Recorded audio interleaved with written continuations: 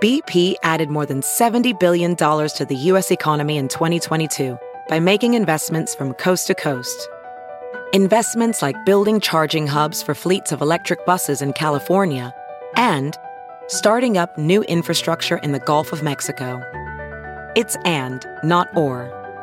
See what doing both means for energy nationwide at bp.com/investing in America.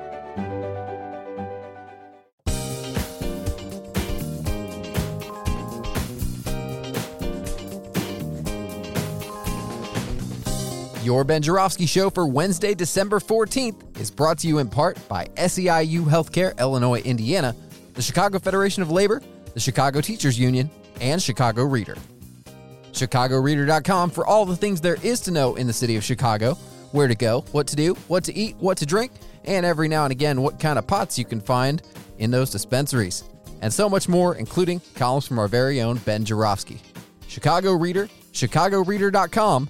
And if you want to help this show out, it's really easy. Just go to chicagoreader.com/Joravsky. That's JORAV as in victory, SKY. Hello again, everybody. Ben Joravsky here. We're calling this Ordinary Chicagoans Wednesday, and here's why.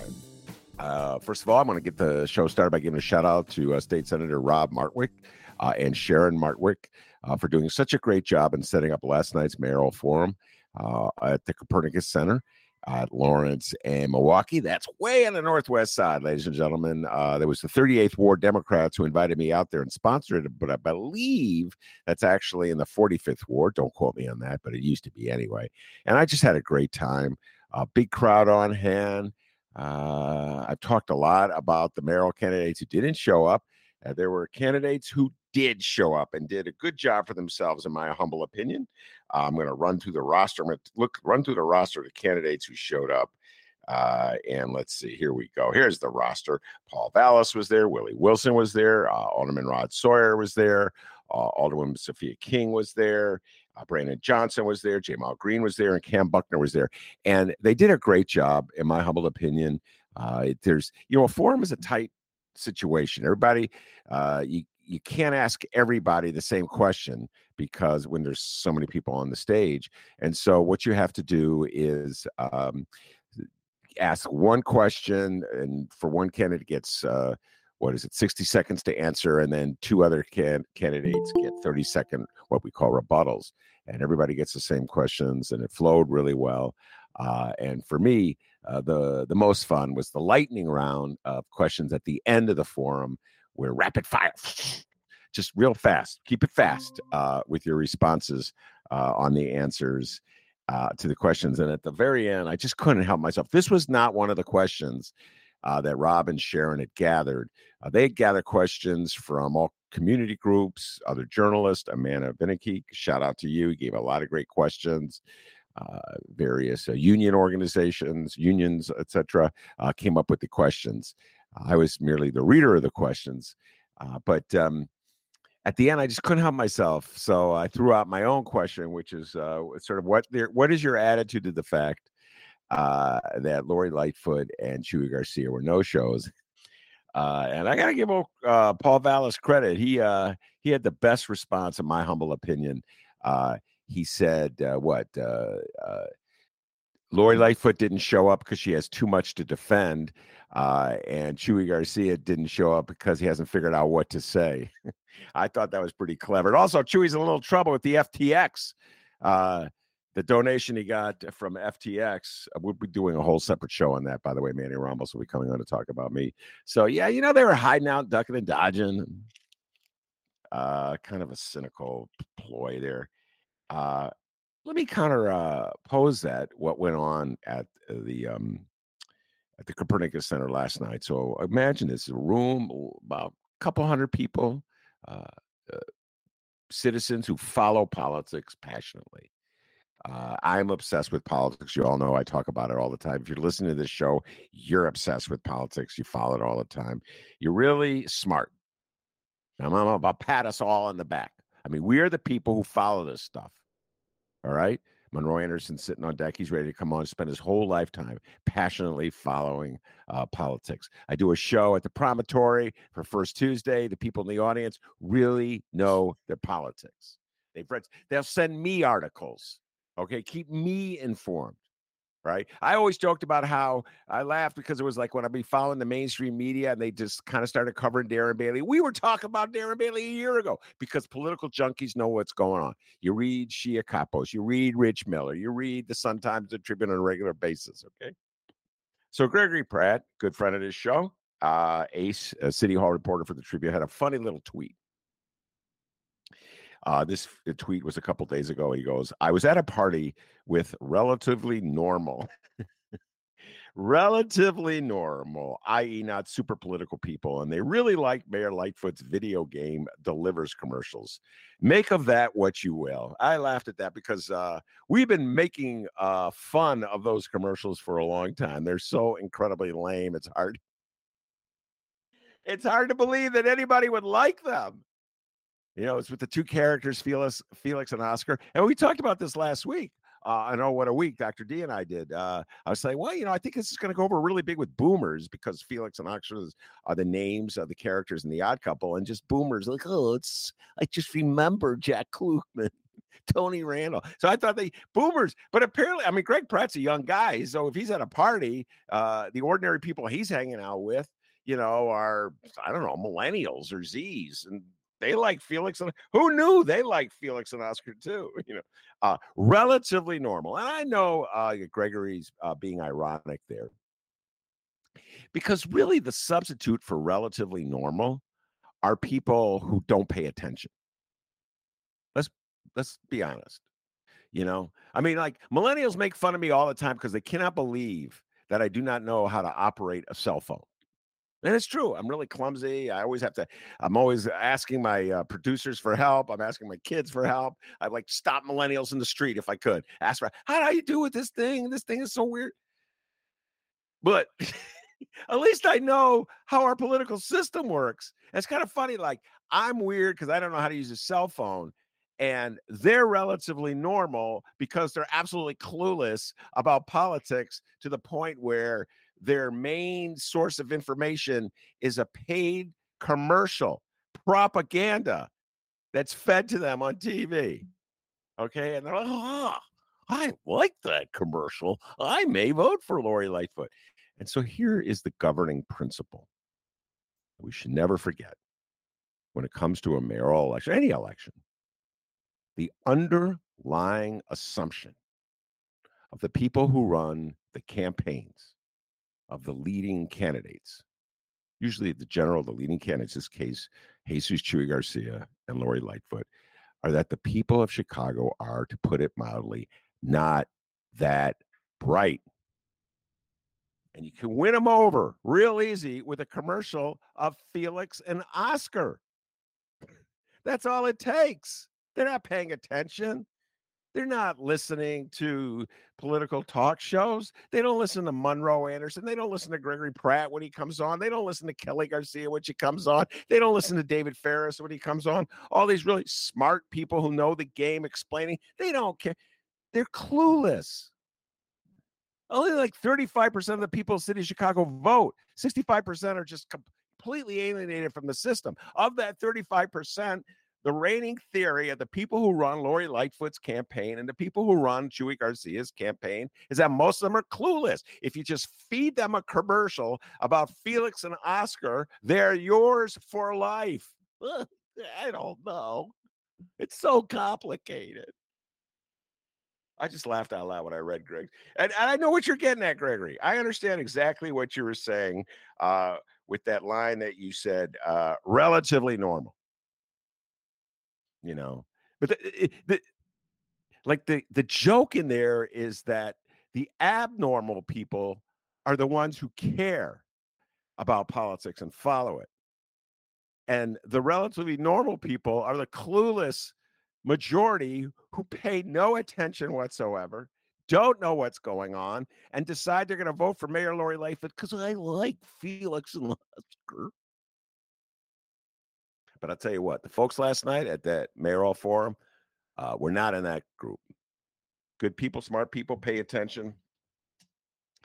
And by the way, the ordinary people who only know what they see in a Lori Lightfoot commercial, here's the reality, ladies and gentlemen. Their vote counts every bit as much as your vote. You could study politics. You can know all the candidates. You can know their positions on all the issues. You can know the strategists behind the scene. You can know all that. You could read everything that Gregory Pratt writes or Ben Joravsky writes or Maya Dukakis civil rights or Mick Dumke writes or et cetera and so forth. And the person who only watches that one commercial, his or her vote counts every bit as much as yours. That's called democracy, ladies and gentlemen. I'm not complaining about it, although I may be complaining a little bit. All right, let's bring on Monroe Anderson. He's ready. He follows the news. He knows what's going on. Welcome back, Monroe. It's good to be back. Yes, you're looking very healthy, looking very good. And he remember we talked about he had a cold last week. Every day passes, you get healthier, and that cold recedes further. By the way, something's going around. My wife caught it, and Ricky Hendon caught it. And I thought Ricky wasn't going to come on tomorrow, but he called me today, ladies and gentlemen. So he will be on tomorrow. Ricky Hendon will be on tomorrow. He'll be fighting off that cold. All right, Monroe. We didn't talk about this before we went on the air, but I just have to mention this.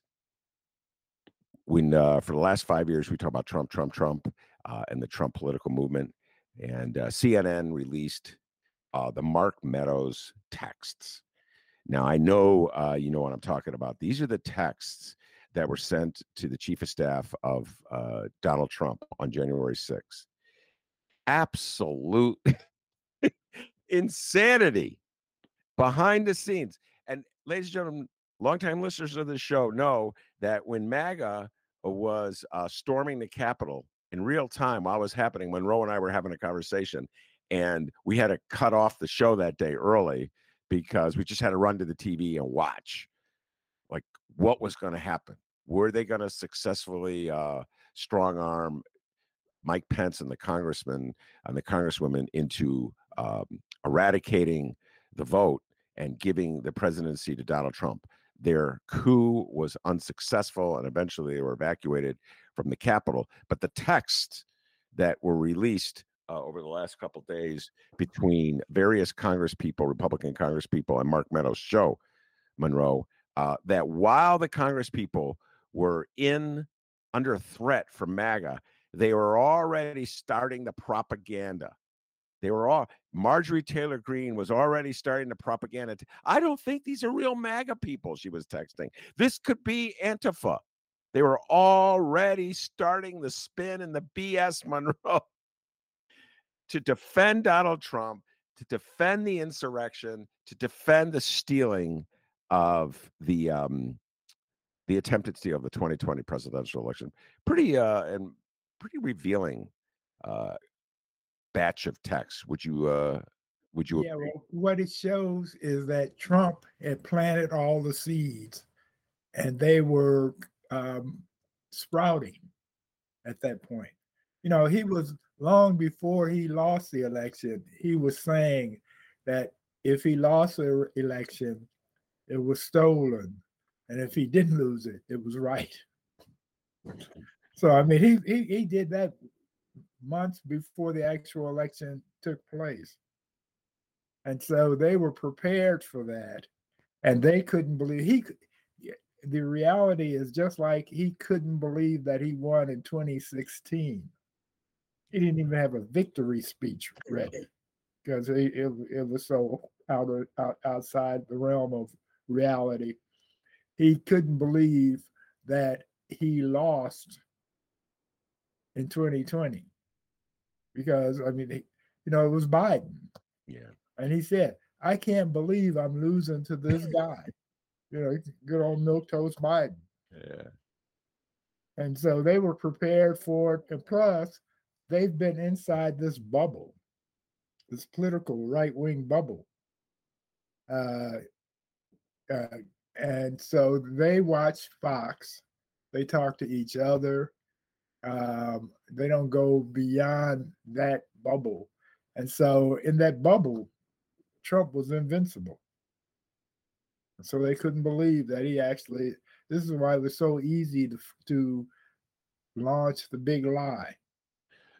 Well, the interesting revelation in the text is how many of the people sending, many of these Republicans who are fierce Trump loyalists were conflicted, almost schizophrenic.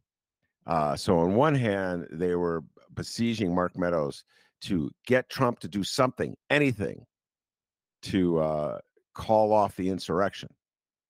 And then on the other hand, they're, like, as you were saying, planting the propaganda seeds. Well, it's not really MAGA people, it's Antifa. And Black Lives Matter. And Black Lives Matter. Although they're about, from my count, about 4 blacks in the entire audience. 4 extremely confused black people. Right, exactly. Right. Which kind of sounds like a perfect description of Herschel Walker's black vote in Georgia. Right. A handful of very confused black people. But yeah, you're absolutely right. They started blaming Black Lives Matter, or hardly any black people there. And by the way, in the weekend before, this kind of gets lost in the shuffle.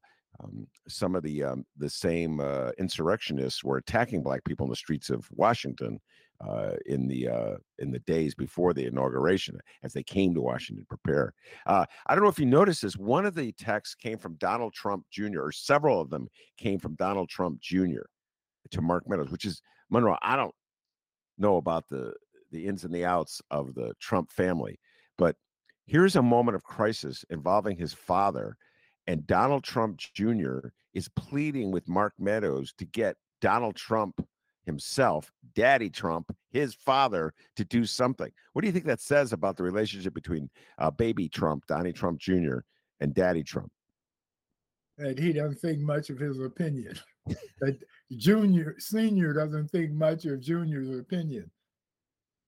It all is, I mean, we have long ago figured out that Junior is an idiot, and Senior has known it for 35 years. So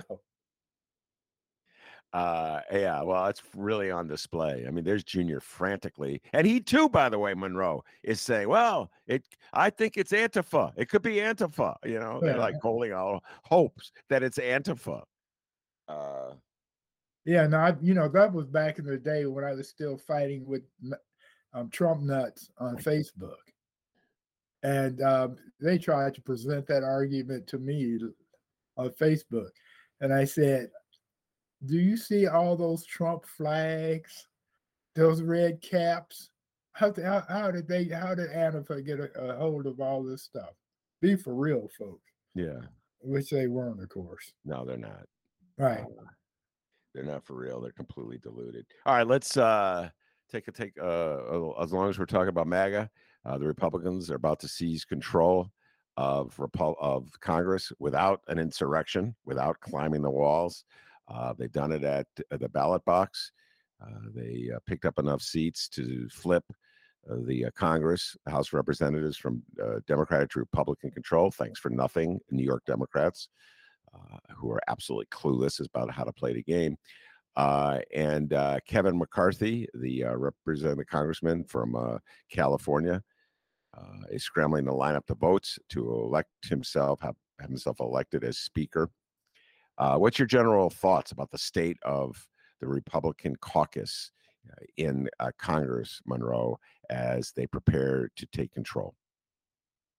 They are preparing to have investigations, indictments, impeachments, whatever they can.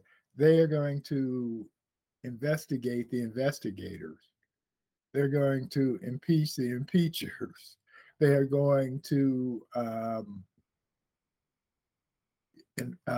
look into anybody who exposed Trump and them to be the un-Americans that they are.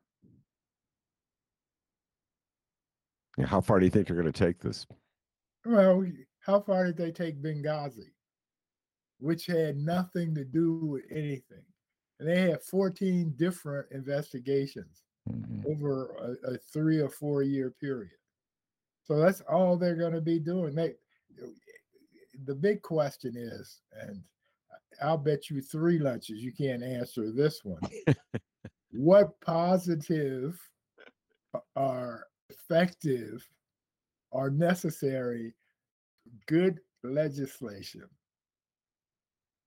that will help America are the Republicans in Congress going to pass over the next 2 years? Absolutely nothing. Right, exactly. Right. Edwin Starr. He was talking about war. I'm talking about Republican legislation.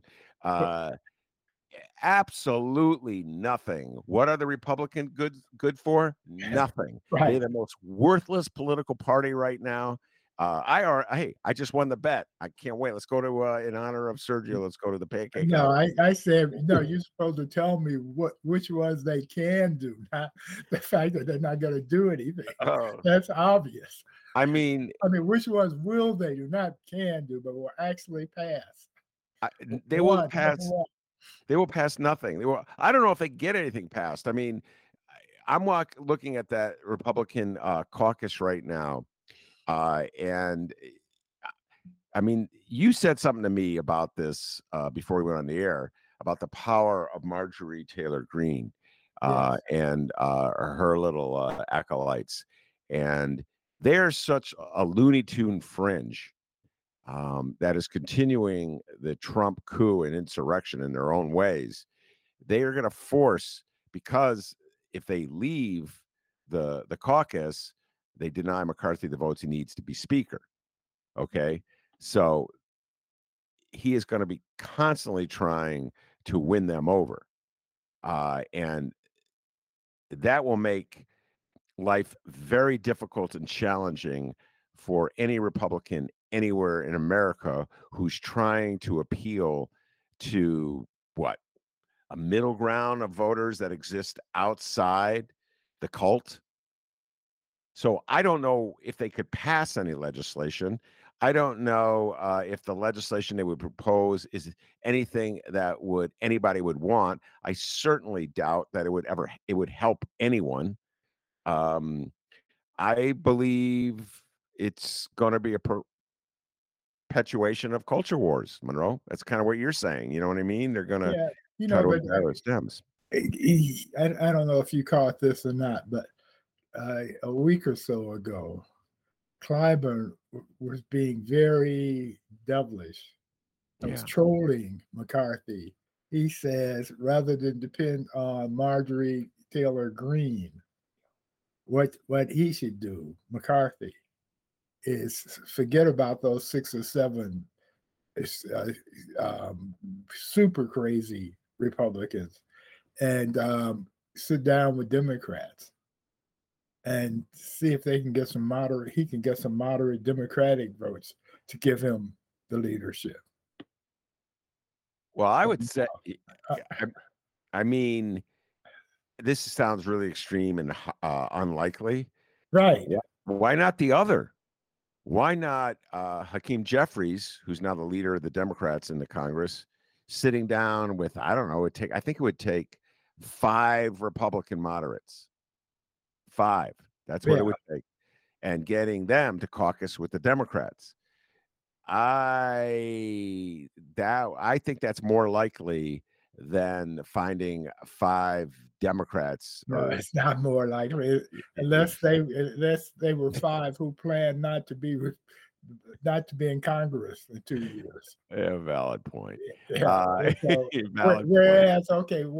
now let's think about this. Go ahead. Although Clyburn was actually messing with McCarthy, and trolling him, but if he did go to the Democrats, said, I need 7 votes to be named Speaker of the House, and we can set forth doing legislation that will be good for America, that will help all my constituents and your constituents, et cetera, et cetera. And they did that. then we would have a return to normal. And I'm not talking about the normal like your friend was talking about that you were referring to earlier. I'm talking about politics as it used to be, where Republicans wanted smaller government and wanted less taxes, all their tropes that they used to talk about. A secure nation, anti-Russia. They could return to that instead of being in the land of the Looney Tunes, where they are now, or as I like to refer to them as living on Pluto. Yeah. No, I don't see that happening. No. Yeah. You know, Clyde, I'm sure didn't see it happening. Yeah, I'm sure he was just teasing and needling. By the way, he's on a roll. We haven't talked about this last time. We talked about James Clyburn a lot in the 2019 cycle leading into 2020 because I think Monroe, you're the one who said this. He was the most pivotal ally Joe Biden had. Right. That the race turned around when South Carolina went for Biden, and South Carolina went for Biden in a large part because Jim Clyburn endorsed him, not just, he passionately endorsed him. Okay. So he said that he knew Joe Biden not only knew them, but he knew Joe Biden. And Joe Biden was the man. Yeah. And Bernie could not in any way significantly pick up black votes. We were talking about this for 6 years now, Monroe. Yes. And Bernie got my vote. Okay. Yeah, he didn't get mine. He did not get yours, but and as I said to you, you tried to misrepresent my position every chance you got. but my position was that Bernie could not win the election because the day that Bernie became the candidate, the front runner, the flag bearer for the Democrats, Republicans would start running political ads with the hammer and sickle. Oh my God, these old discussions. They're haunting. And yet I voted for Bernie. I see that name on the ballot, I vote. It's like Obama. I see the name on the ballot, I vote for it. Pat Quinn for years. I see his name on the ballot. There's just some politicians, Monroe. I see their name and it's just like, oh, I'm voting for this politician. Yeah. I cannot help myself. Okay. It's just like, I like Pat Quinn. I like Bernie Sanders. There are doctors you could go see about that. I'll stay out of it. Every time I saw Barack Obama's name on a ballot, I voted for him. And Monroe, if somehow or other he decided to come back and ran for office, guess what? I'd be voting for him. Oh, yeah, he's a good guy. I like Barack. Yeah, I guess there's a doctor. Many years ago when he was a state rep, state senator. Yeah. I had lunch with him. Uh-huh. And my first time meeting him, and I asked him what was his political ambitions. And he said he wanted to be mayor of Chicago. Come on back. Yep, he can still do it. I'll bet you 10 lunches that he could win if he ran for mayor. Oh my God, they would suspend the rules and do away with the election. Just anoint him mayor. Right. Just you're the mayor, okay? Right. Yeah. We don't even need an election. And I'll bet you 20 lunches that he'll be a better mayor than your man Daley was. My man Daley. Ladies and gentlemen, that is trolling massive proportions. I'm just going to let that one slip by. By the way, I had some fun last night at the forum. So the rules of the forum were such that if you spoke beyond your limit, because there was all these candidates on stage, Monroe, and so there's got to keep them within a limit. You know this. You've moderated debates and forums. Yeah. You got to keep it moving. Everybody's got to get a chance to talk. So you can't just hog the mic. And so and they had told me this. The people of the 38th Ward Democrats who are running the debate had told me that they'll cut off a microphone of somebody who just repeatedly ignores the request to stop talking. So I said, when I got up there, I go, I don't know, you guys are too young to remember Old Man Daly because you're all too young. But back in the day, Old Man Daly, if he didn't like what an alderman was saying, he would turn off their mic. And that's what they're going to do to you if you go over the time limit. And then I looked at him and I saw Paul Vallis and I saw Willie Wilson. And I go, I think there may be a couple of you candidates out there who remember Old Man Daly. They didn't appreciate that one too much. But come on, guys. It's called experience. All right. You mentioned Joe Biden. So let's get to Joe Biden. You've been singing his praise now for about a year. And longer than that, when it was Bernie versus Joe. Yes. I said Joe was the guy. And I don't know if you remember this, but I said at that time that what's being said out there in the real world among Democrats is Joe is good enough. And actually Joe has turned out to be better than good enough. Joe is the best. Yeah. Well, that's what I was getting at. I'm mainly talking about Joe as president. But yes, you were singing his praise even before he was president. He was just candidate Joe. But I've been singing his praises as president for the last two year. All right. So apropos to that, I got an email today from Norman Solomon. It's not a personal email. It's a mass email. I'm sure thousands of people who received this email. And Norman Solomon is a leftist who was on this show. He may have been on the show with you, Monroe. He's allied with Del Marie Cobb here in Chicago, dear friend of the show, as part of an effort to keep the Senate from voting for Rahm Emanuel as ambassador to Japan. They were unsuccessful in that endeavor, as you know. And you and I debated that one. Your position, as I recall, is better have them in Japan than anywhere near Chicago, which has a lot of merit to it, in my own opinion. All right. Anyway, has he done any harm yet to our knowledge? Our knowledge is the key part of that. Exactly. Sentence, okay. To our knowledge. Yeah. So here we go. Here's this press release that they just sent out. Get your response to this. Headline: Don't Run Joe campaign launches TV ad in New Hampshire. The Don't Run Joe campaign begins advertising in New Hampshire, only statewide commercial TV station this week, with a 60-second spot urging President Biden not to seek re-election. Set to air during local evening news and the Jimmy Kimmel Live program on ABC. It features on-camera appearances by several New Hampshire Democratic voters, including State Representative Ellen Reed, who says, quote, our ideas are way more popular than Joe Biden's ideas are.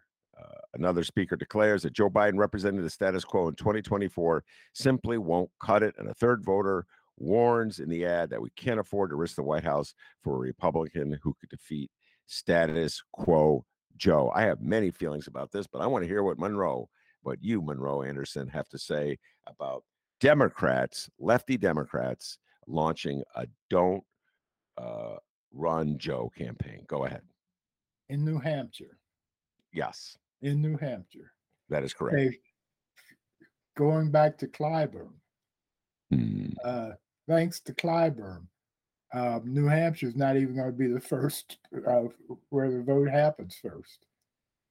And it's going to be South Carolina. Yeah. Clyburn's choice. Secondly, Joe has done more than was expected of him. If Trump is a candidate, which is questionable, but if he is a candidate, Joe is the only Democrat that can beat Trump And thirdly, he's going for, your friend is going for low hanging fruit. The majority of Democrats don't think Joe should run right now.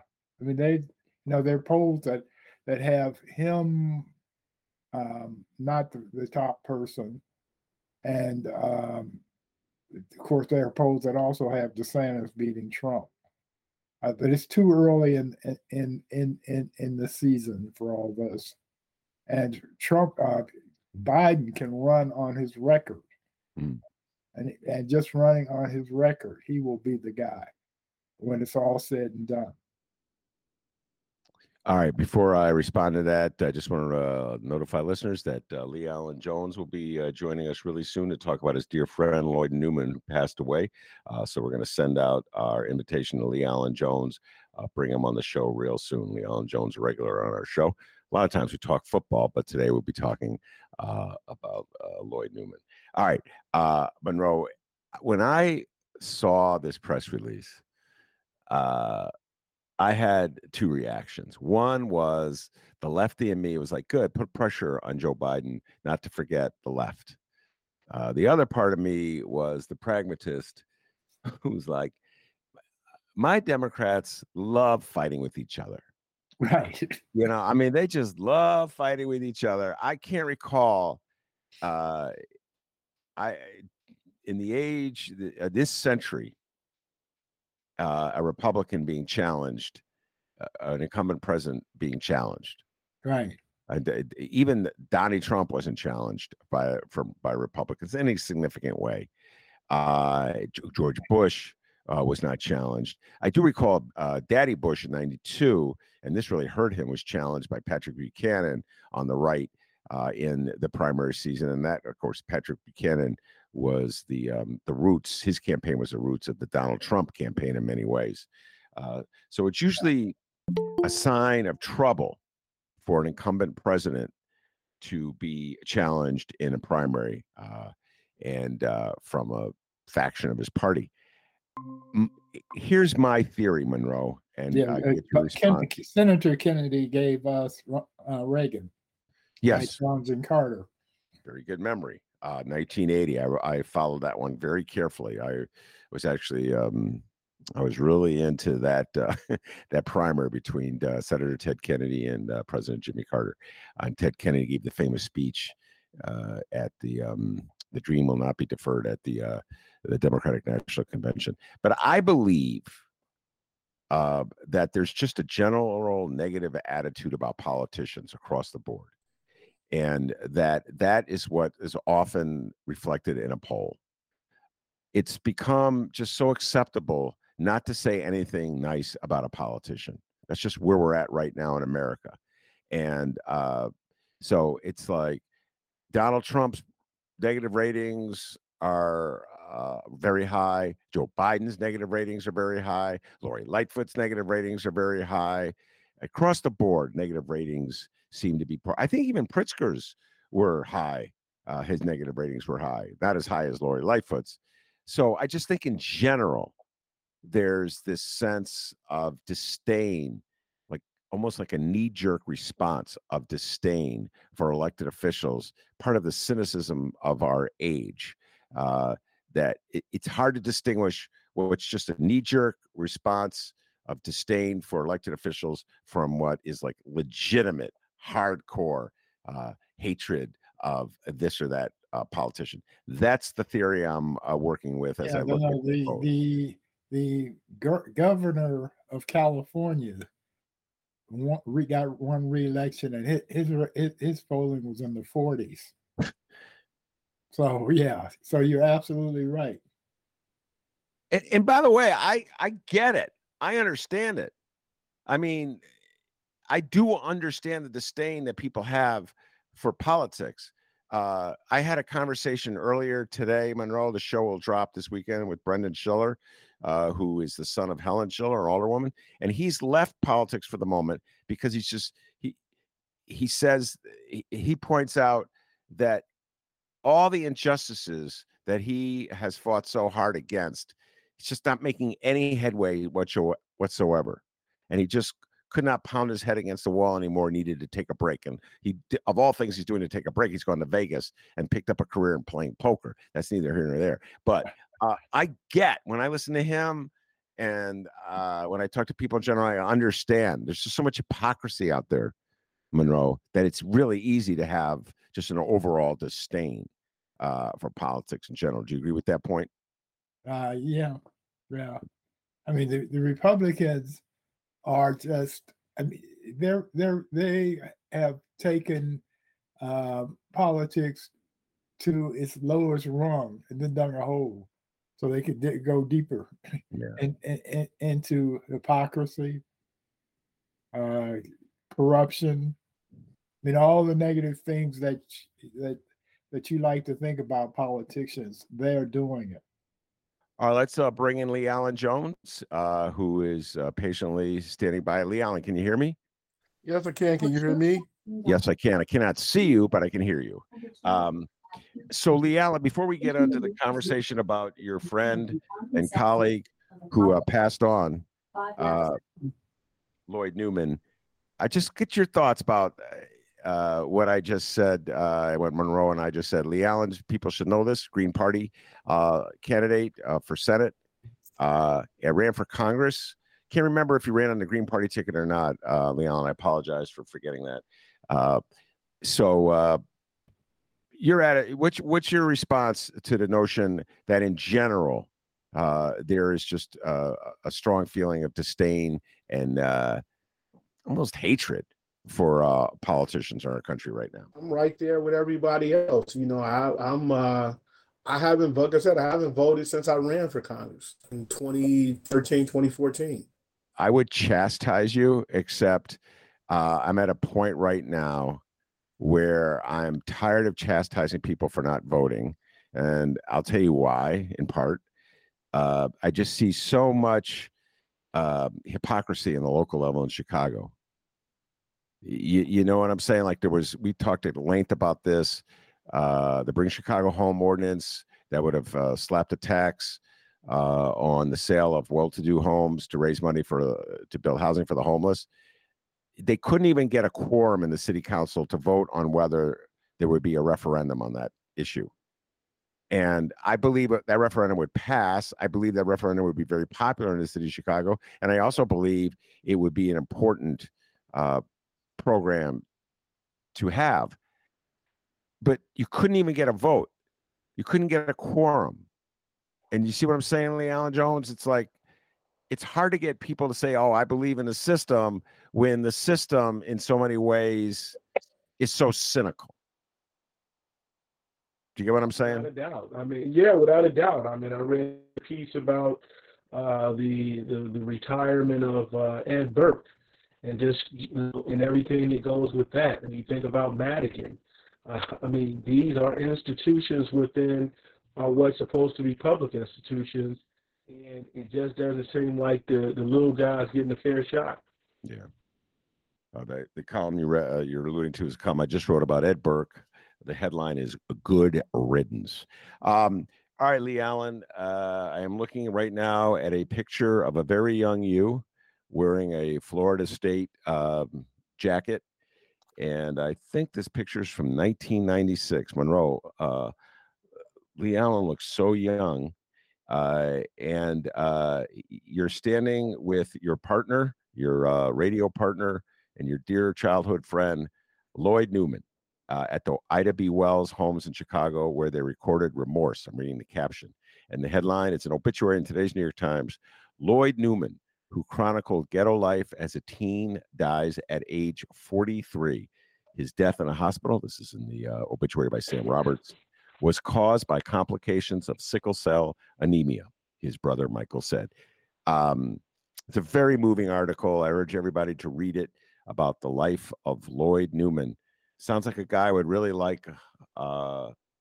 I never met him, but sounds just like a really decent Chicago citizen. Talk a little bit about your friend, Lloyd Newman, and the collaboration that you had with him way back when in the 90s. Thanks for having me on. How you doing, Monroe? Hey. It's I mean, it's sobering. I've known Lloyd since kindergarten, so to go on through all the things that we were able to do and accomplish, but just going back to the origins of our friendship. Kids, Chicago public schools, just kids, and then looking at what it evolved into, uh, is really sobering. How did you meet him? Kindergarten, like I said, we started kindergarten together. So kindergarten, first grade, second grade, third grade. Every year, Lloyd's your classmate. And so Lloyd was one of the first people that I think that I started hanging out with when I started venturing.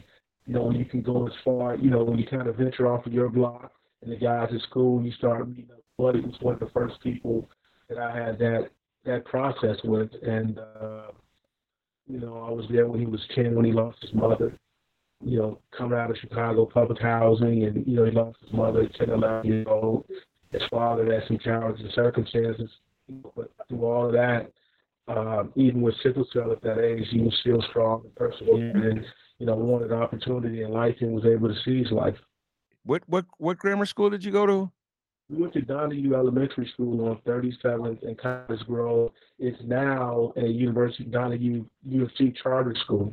So it's in a far better state than it was when we were there. So at some point in your life, according to the New York Times story, 1996, Lloyd Newman and LeAlan Jones won a Peabody Award, the youngest broadcasters at the time to do so, for Remorse, the 14 stories of Eric Morse, a collage of recordings exploring the killing of a 5-year-old boy tossed from the window of a vacant 14th floor apartment in the Ida B. Wells homes by a 10 and 11-year-olds because he refused to steal candy for them, according to the police. The two young journalists squeezed magic from the streets of their struggling South Side neighborhood, and the quote, the reporter Don Terry wrote in the New York Times in 1997. Talk a little about putting that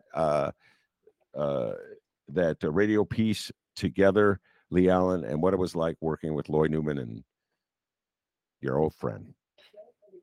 I mean, just think about back then with the public housing in those buildings and how haunting they were. I mean, Candyman, happened with Dantrell Davis, the 10-year-old that was shot in, what was that, Cabrini Green. Yes. So when the incident happened with Eric Morris, this was 1994, October 10th, 94. I'm coming home from school, and I can see as I'm walking down Langley North, coming from King High School, where I went to high school, that there's a bunch of police out there, like abnormal amount of police in the ambulance. So you're assuming, it happens, people get shot. You didn't know what it was until you watched the news. They said that, a kid had gotten dropped from the window, which was totally different. And then next thing you know, they're talking about President Clinton's talking about it, right? Because you got to remember, Rahm was in his cabinet. Might have been Rahm was in that cabinet or something. I can't remember specifically what it was, but I know Clinton talked about that.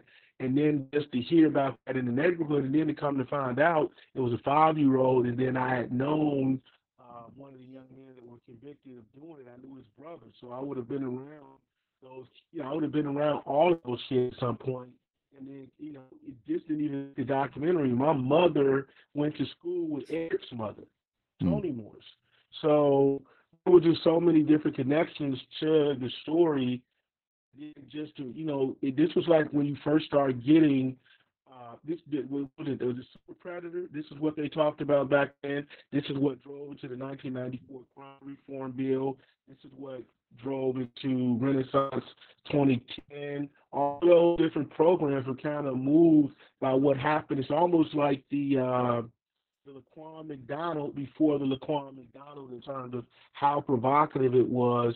And, we got the opportunity to report on that as journalists because we had just come off doing Ghetto Life 101, which was our first piece. But had come back and did a real story that wasn't like autobiographical, was at 13, 14 years old, was It's astonishing, looking at it as a 43-year-old and working with 13-year-olds. I can't believe that we were a part of it, but we were. So, LeAlan, what was your strengths in the reporting duo, and what were Lloyd's strengths? You each probably brought something to the table. Uh, Lloyd's assessment of just looking at it from the perspective of those young men that were all a part of it, and making sure that we saw their humanity, even though it was about something that was inhumane, so to speak, and just trying to, making sure that we saw them as kids. For me, it was just, making sure we hit the ground and we hit every discussion to be able to add to the fabric of the story. Did you have any background as a journalist when you started this? I mean, when I say that, like, were you an obsessive reader of newspapers or watcher of TV shows, or one of those kinds of kids who clipped newspaper articles out and pasted them in notebooks? Yeah, I was doing the best, Chicago commentator I could be. You know what I mean? I was trying to be Lester Holt, whoever, because I watched a lot of news because my grandparents didn't really want me outside the house a lot because we lived around the corner from the public housing development. So she wanted to try to keep me there. So that meant I had to watch a lot of the TV that they watch if I wasn't watching cartoons. So, I had a basic understanding of what you should, in terms of a journalist trying to be important and documenting. So when the opportunity came, I did the best mimic I could, and that's what it led to. Mm. And of course, you were influenced by the great Monroe Anderson as well. So I just had to say that because Monroe's sitting here smiling. Without a doubt. Without a doubt. Who was on Channel 2 in those days. So after you won your awards and your story came out, was a success. What was the trajectory of Lloyd Newman's life? I know your life's trajectory and what you did, went to college, etc., and became very successful in politics and in writing. What did Lloyd do with his life?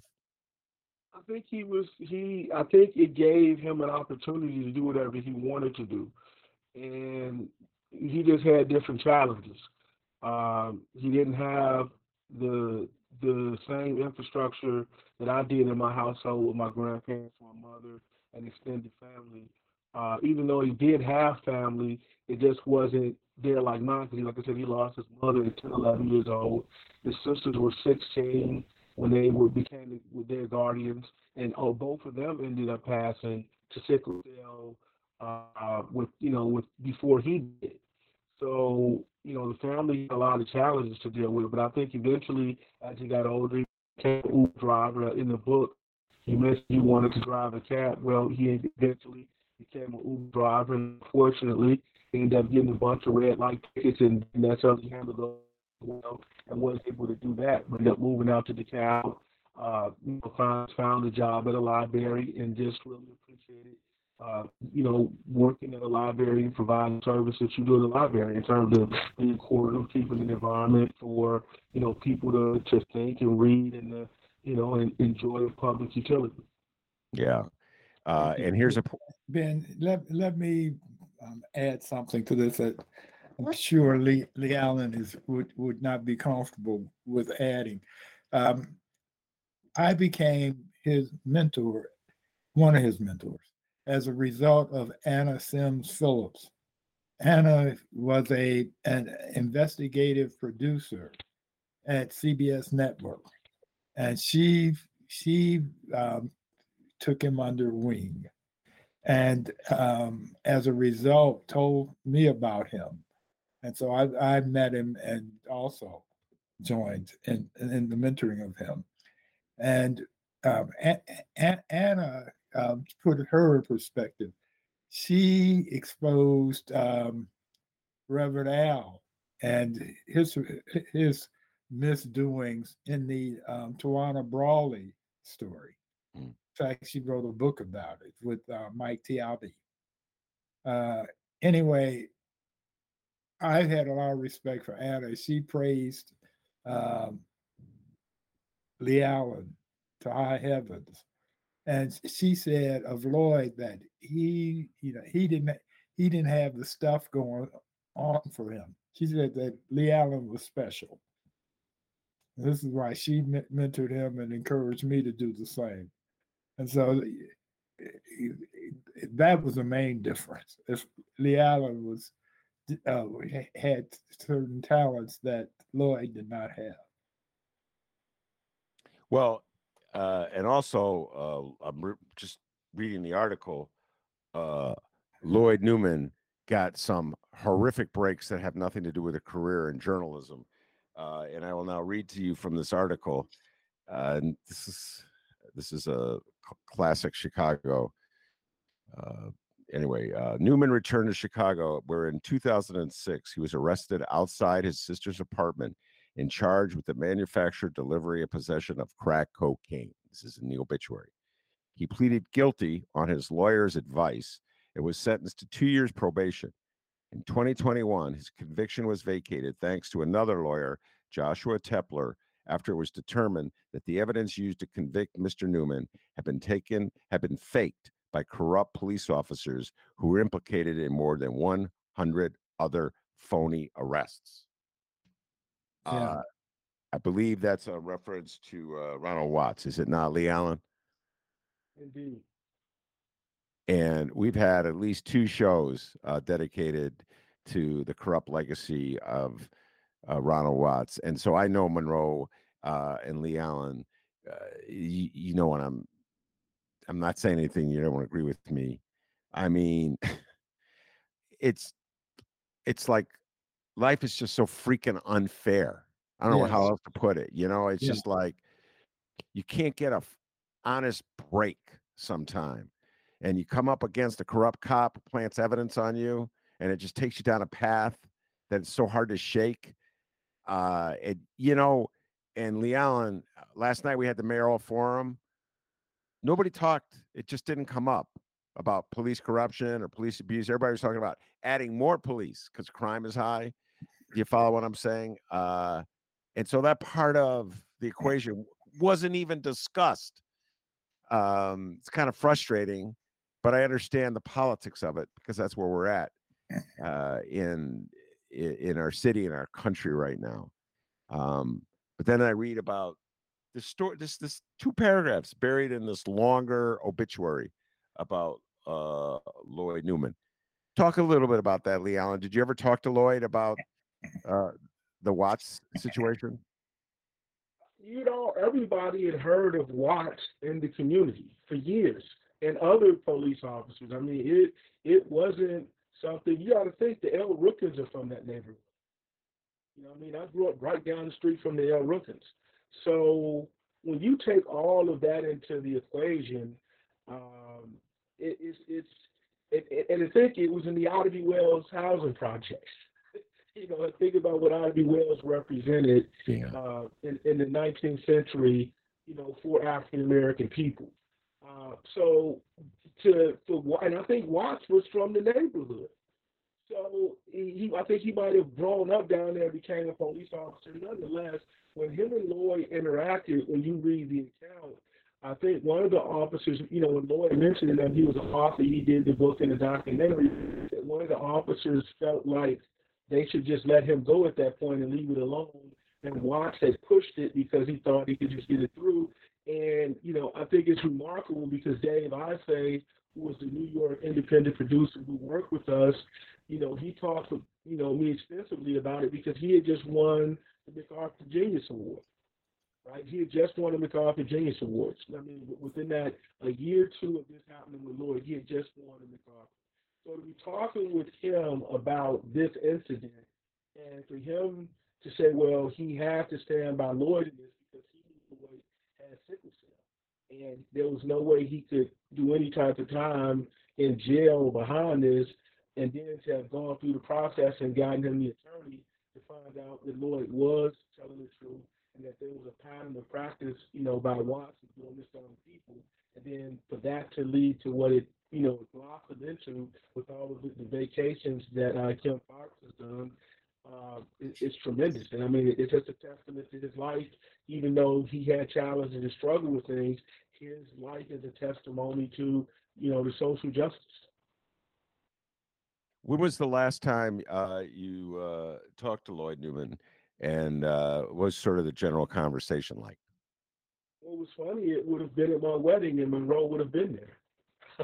Monroe was at my wedding, and Lloyd was at the wedding, and we talked, and we had fun that night, enjoying ourselves, as a milestone to our friendship and our lives as adults. And last I really talked to him is when we talked about his nephew, who's a football player, running back at a Chicago public school, who I think is, really good and has an opportunity, but has some challenges that he has to deal with. Lloyd had called me, and I couldn't pick up right away, but when we did talk, he inboxed me on Facebook and let me know that some things had happened with his nephew that he was dealing with, trying to contact me.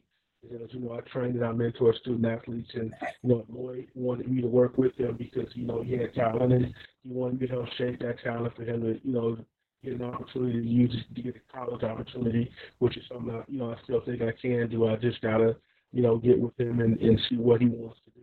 His nephew, rather, on Lloyd's wishes. Yes, and listeners of the show probably know LeAlan best on this show anyway, for his Bears commentary. Yeah, he's a regular commentator in the show, talking Bears. A lot more optimistic about the Bears than I am at the moment. But we're gonna we're gonna stay from that. Yeah. Well, I wish I had met Lloyd Newman. LeAlan told me before we went on the air, Monroe, that he was a huge sports fan. Everybody knows I'm a huge sports fan. He was a Bulls fan, loved basketball, and he had some interesting ideas about what the Bulls should do, and I would have loved to have brought him on the show. And because he can talk, and you put him on a mic, he's not going to run away from it, right, LeAlan? He can talk, so not at all, not at all. He would have enjoyed it. Yeah, I would have really enjoyed that. All right, let's close with some mayoral race talk. As I said many times, it was the mayoral forum last night, and the two quote-unquote front runners did not show up. I have been railing on them ever since. That would be Lori Lightfoot and Jesus Chuy Garcia. And I'm going to get a dose of real politics from Monroe Anderson right now. And then LeAlan will close with his views. And I know the real politics I'm going to get from you, Monroe, is that when you're the front runner, you don't show up at forums, because only bad things can happen when you interact with the public. I'm guessing that's your perspective on it. If I'm wrong, tell me why. Go. Lori Lightfoot is Snow White, and the people that showed up at your debate last night are the Seven Dwarfs. End of story. That is so cynical. My God.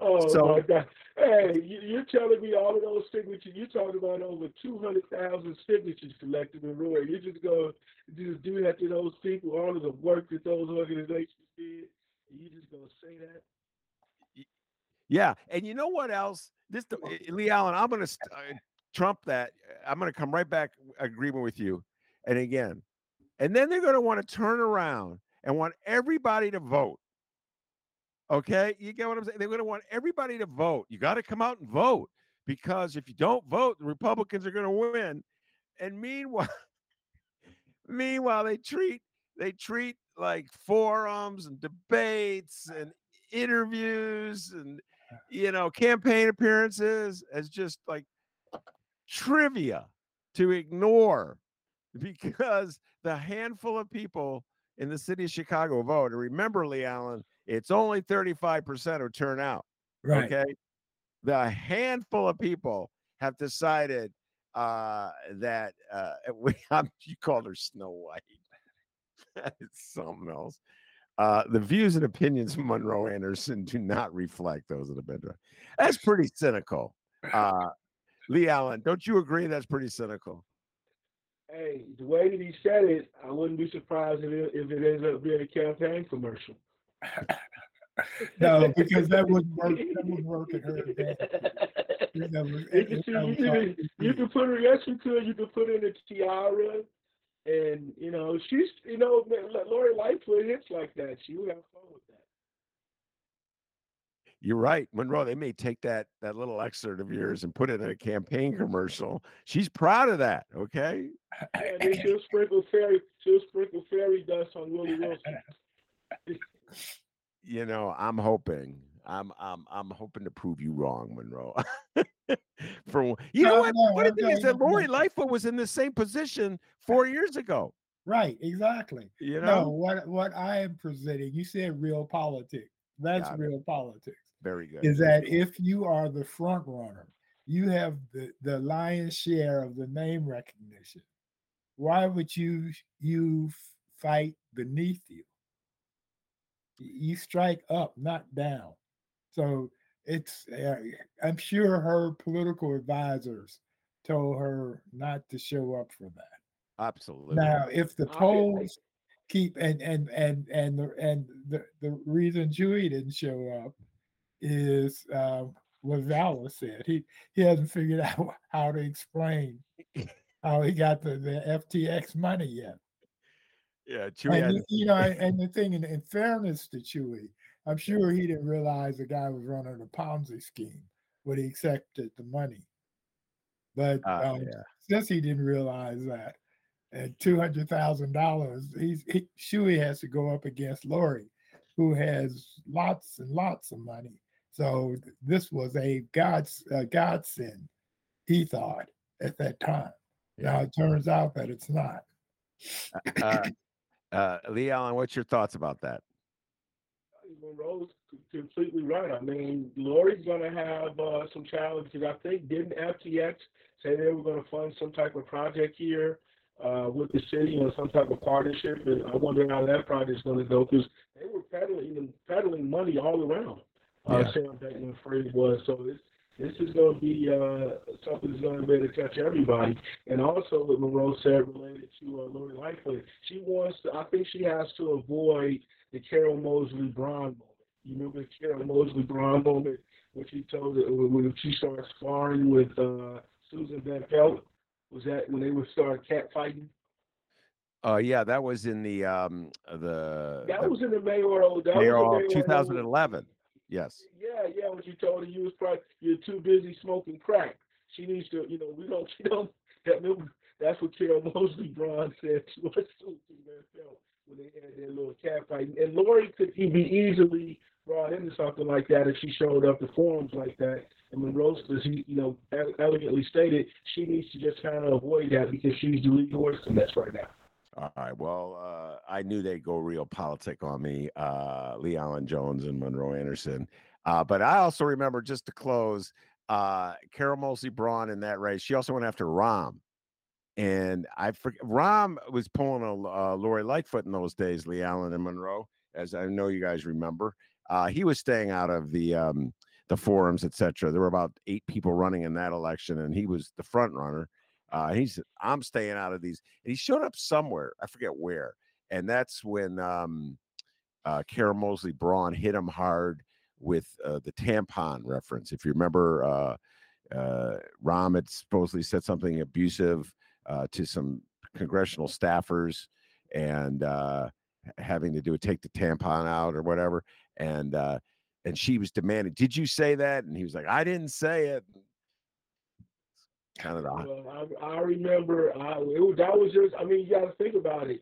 The mayor's office that was right after Daley had stepped down, right? Yes. And Rahm at that point, I thought he used the residency issue perfect in that election, because that ended up being the whole story before petitions had been filed. Would he make the ballot because of residency? Yes. He milked that very well. Yes. It went all the way to the Supremes, the state Supremes, and they let him stay on the ballot. For a while, I think it was actually ruled off the ballot, and he immediately appealed. He was put on the ballot.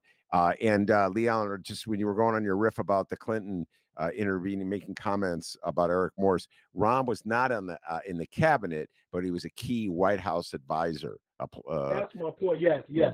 Yeah, like on domestic affairs. He was in the domestic affairs. Yes. The domestic affairs advisor. That's what it was. Yeah, to Bill Clinton, and anything that Bill Clinton did that was cynical and undercut Democratic principles. Probably you'll find that Rahm was recommending that he do that. That's my Rahm attack. Brian, look at where we've come since '94. You got to think about this too. That would have been the first term for Congressman Bobby Rush, who's retiring. That would have been his first term in Congress, if I'm not mistaken. Right? Monroe was that '92 or '94 that he came in. He was elected in 1992, and he was sworn in 1993. And for 10 trivia points, what incumbent did Bobby Rush defeat in 1992 to be the Democratic nominee to run for Congress? Either one of you. In 92? Yes. He upset an incumbent. Oh, yeah. The labor guy, Charlie. Very good. Charlie Excellent. Hayes. Charlie Hayes. Yeah. Charlie Hayes. May he rest in peace. And Hayes Charlie was Harold's guy. Yes. Yeah. Right. And Lou Palmer ran, and when Harold left, Lou Palmer ran in 1983 to fill the vacancy. And I was a Lou Palmer guy, Monroe Anderson, because he was a hero of mine. He walked away from a journalism job at the Daily News. I just idolized Lou Palmer, and I was rooting for Lou Palmer. This was my real politics.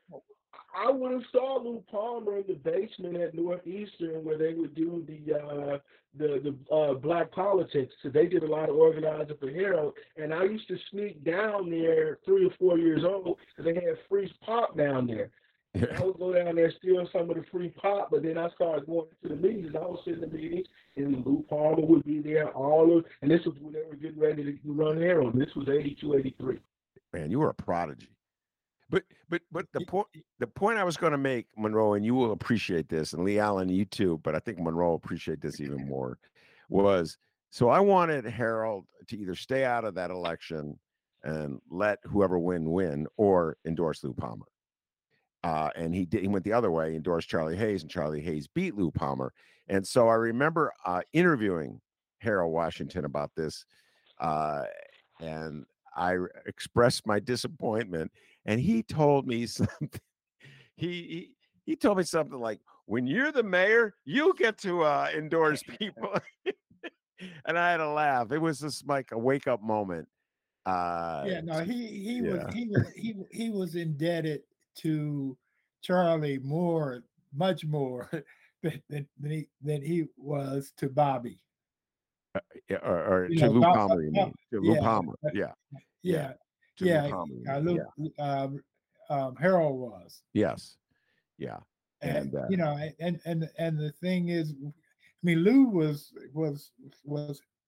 very instrumental in Harold being elected. He wasn't the only one, but he was doing a commentary for the telephone company on VON on a regular basis. Well, they were sponsoring him. He wasn't. They were sponsoring him. Yeah. And he had this saying, "It's enough to make a Negro want to turn black." Yeah, which was quite representative of Lou's thinking overall. The second journalist I met in Chicago, Les Brownlee was the first, and then it was Lou Palmer. That's when I was working for the National Observer, and I came in to do a story about the Chicago police discriminating against Renard Robinson. They had him patrolling an alley because of the African American Patrolmen's League. Right. Somebody told me to contact Lou. I can't remember who. I called him. Lou gave me a tour of Chicago, black Chicago, as a cub reporter for the National Observer. He just drove me around and pointed things out and explained things to me that was forever useful to my career. He was a very generous man. He was a real gentleman. It was always very helpful to me as well, the great Lou Palmer. But Harold let me know that he's the boss and it's his decision. Right. He didn't care what I thought, which Right. I kind of appreciated. Oh yeah, no.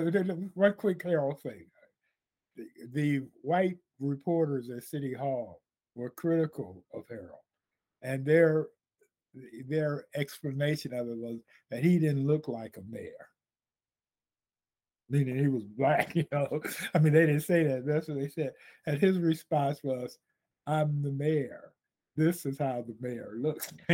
So, You know what? That's so And funny you now, should say that because I mean, all these years I've been covering Chicago politics, the most open door policy for like a lefty like me was Harold Washington. right. I got interviews with him. I was young. I didn't know anybody. I worked for the John McDermott's, the Chicago Reporter, and I got interviews all the time from Harold Washington. And after he left, the door got slammed. First got it with your guy Sawyer, who's afraid he didn't want to be interviewed by me, and Monroe was the guy slamming the door on me, LeAlan. But Right.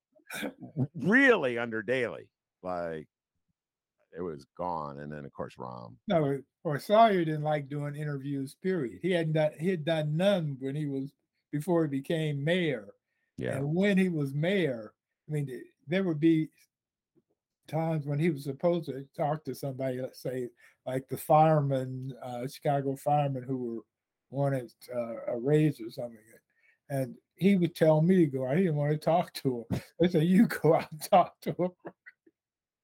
So, LeAlan, if I called to talk to Eugene Sawyer, I'd probably end up talking to Monroe for like an hour. Okay, that's kind of how it went, and that yeah, was I think his son's running in this. Is he gonna make the ballot? I was hearing that he might not make the ballot. well. We're gonna ask Ricky tomorrow. Ricky Hennon will be on the show tomorrow. Ricky's challenging him. Rod was at the mayoral forum last night. I thought he did very well for himself, and I don't know. I mean, Rod says he's going to make the ballot, and Ricky has said that he won't. So we shall see. Chicago politics. I'm telling you, that's a terrible thing to go out there and get all those signatures, and somebody like Ricky Hendon is there, and ready just to slay you for the fun of it. Yeah. Well, not just the fun of it. He wants to clear the way for Willie Wilson. And the ruling, you know this, LeAlan, the ruling theory is that Wilson's a black man, Rod Sawyer's a black man. So those votes that would go to Rod Sawyer would otherwise go to Willie Wilson. That's the reigning theory. I'm not saying I buy into that theory, but that's the reigning theory. And they should have a sing-off. They should have a sing-off. Rod Sawyer should sing off, have a versus battle against Willie Wilson, and they sing it off, and that's how they make this work. Willie Wilson is a very good singer. I've never heard Rod sing. But I'll tell you what, this is where his wealth comes from. It's his gospel singing show. Well, his popularity, you mean? I No, think he got his the wealth from the money. McDonald's franchises. No. He made the money off of not the McDonald's. He made it off I forgot the name of his show. Sing Along, or I can't remember. Like the gospel TV show. It started in Chicago when I was working at WBBM TV. Since then, it's been it's all over the country. Yeah, and that's where the real money is. McDonald's is okay, but that's where his real money is. Well, he has money. All right. Sensation. That's the name of the show. I'll ask Ricky Hennon tomorrow, see what he has to say about that. Hey, gas prices are going down, so those lines are going to be that much more longer now when he wants to do some gas giveaways. Yeah, the gas giveaways. Oh, Lord. Yeah, expect that. I mean, it's gas tanks, turkeys, chicken in the can, Willie. All right, so we'll close with a Bears question. You can't have LeAlan without a Bears question. Right. So, LeAlan, in your humble opinion, this was the debate at the bowling alley the other night, so you can weigh in. Would it be better off for the Bears to win as many games as they can of the last 4 that they have, just to get in the practice of winning? or would it be better off to lose as many of them as they can, preferably all four, so they have a higher draft choice coming up? Your opinion? The latter. We've talked about this. At this point, get that number 3 pick, and will and deal. All right, probably trade that pick for many other picks. Is what he means by the wheeling and dealing. All right, LeAlan Jones, we'll bring you on. And I disagree with that. Oh, really? You think the Bears should win games? Yes. I think, to be specific, I think Phil should win some games, because if he loses the next 4 games, then the Boo Bears will be after him all of next year, every time he makes a mistake. LeAlan, you get the final word. I don't think so. I think when you look at how those explosive plays, the Bears lead the NFL in explosive plays, but even over the Philadelphia Eagles. So long as they're being entertained, they got to realize that their season is going to start in April when they got that number 3 pick, and they're going to be really excited with what Ryan Poles gets in the draft, and then they can begin to get ready to see it happen. All right, we'll leave it there. I wish Lloyd Newman, I wish I had met him, LeAlan, and I wish he would come on the show, and he could have weighed in too. I know he would probably have an opinion based on what you told me. Big sports fan. Without a doubt.